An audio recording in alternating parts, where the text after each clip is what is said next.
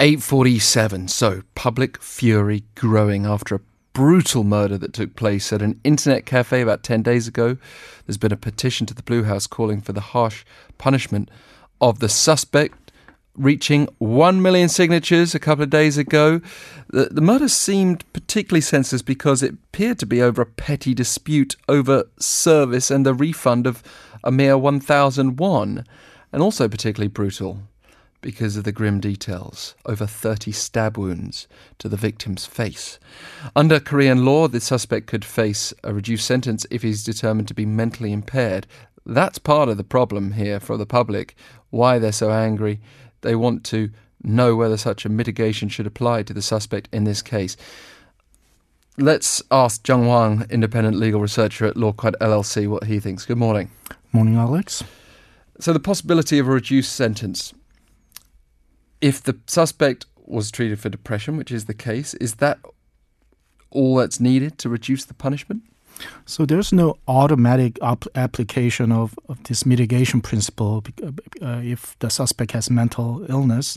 The main legal test is whether there was sufficient mental impairment to, sufficiently cloud one's judgment when the crime was committed.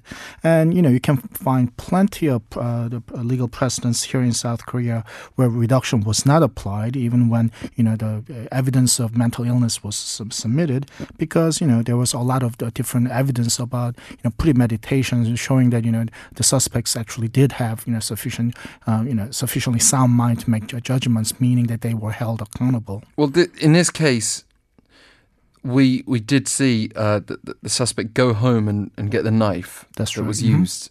It wasn't completely in hot blood then. That's right. I mean, it wasn't really a hit of the moment. So actually, the police showed up when the victim and the suspect actually got into the argument, and then suspect went home, got a knife, came back. So that actually might point to premeditation. On the other hand, the very gruesome nature of the crime, I mean, there were over 30 stab wounds, that might actually point to the fact that maybe the suspect wasn't really of a sound mind. So these are the details that have to be worked out by the court. As a legal expert, just as an aside here, are you uncomfortable with the fact that we've all decided on this suspect being guilty of murder before a proper judicial process has been undergone? That there's no real doubt about the identity of the suspect in this case, but then again, they've revealed it publicly, which is unusual for this country, and the whole public is acting as judge and jury.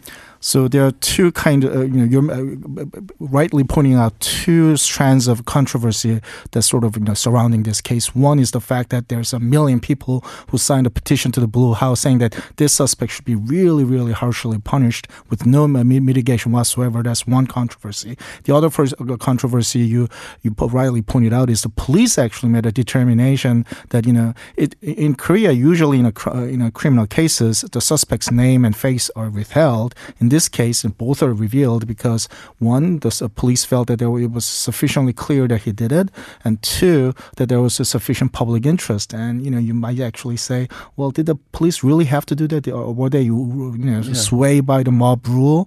So, in both controversies, this idea that the mob rule is sort of, tilting how the police is acting and how the court might actually act in the future. I mean, it is a rightful concern, yeah. I mean, it depends how you define public interest as well, because it's not like he was on the run. Of course, we're curious about many things as a public.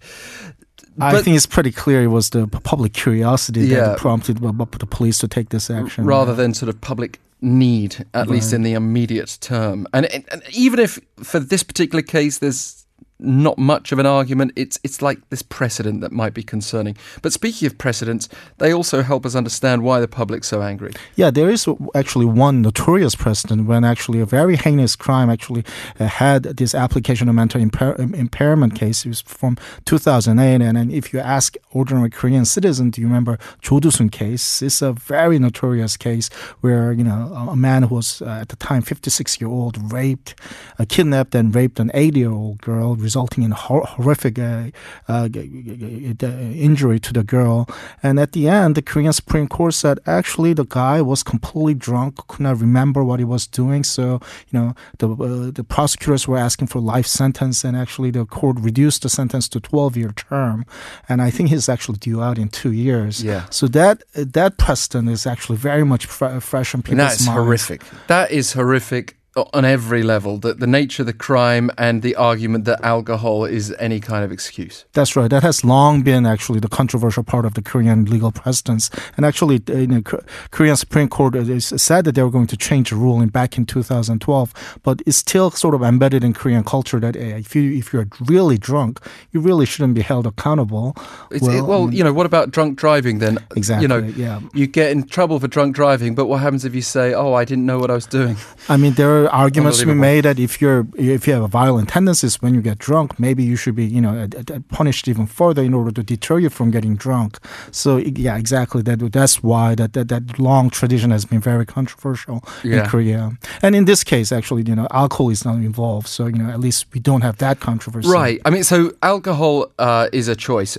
Mental impairment most of the time is not a choice. Is there any evidence to suggest? Because depression's not the same as schizophrenic behavior, for example. Exactly. Actually, depressed people usually kind of stay home and they're not very active. So the fact that this guy was willing to stab this clerk for 30 times might actually suggest that he might have other issues. But he's undergoing psychiatric evaluation for 30 days. So perhaps we'll find out more details. Coming back to public fury and mob justice, do you have faith that the legal system will now set that to one side, even if the police didn't? Well, I'm not really sure. I mean, at the same time, you don't want to be, swayed by the mob rule. But at the same time, Korean legal system had some, really funky features that really, made a lot of people scratch their head. This tendency to be very lenient towards, people who are drunk and did horrific things. That's actually something that is gradually changing, at least in the culture. But the court system is usually catching up to the culture. In this case, I mean, is the court really going to make a very fine, nuanced determination about the mental impairment issue for this guy? I mean, I'm not a psychiatrist, neither are the judges. I mean, I'm sure they will have the experts, but whether they'll be able to actually adopt really nuanced the learnings from psychiatry, I'm not really sure. Something I briefly touched on earlier this week, maybe could just reflect on with you, is how the public views prison. I mean, what is prison? Is it punishment, rehabilitation, protection, all three? Does it matter in what order we say it? Because let's say he is mentally impaired. That doesn't necessarily mean he should be allowed to walk free any sooner. It just perhaps reflects what sort of institution he'll be placed in. Absolutely. I mean, for many other prisoners, I mean, perhaps the issue of rehabilitation and, the correct evaluation of whether the, suspects actually represent further danger to the society is very, crucial. But at the same time, I think we're so as a society, we're so focused on, sort of punishment and revenge aspect. The rehabilitation usually gets shunted aside. Thank you very much, Jung Hwang. Good to have you here as always. Thank you very much.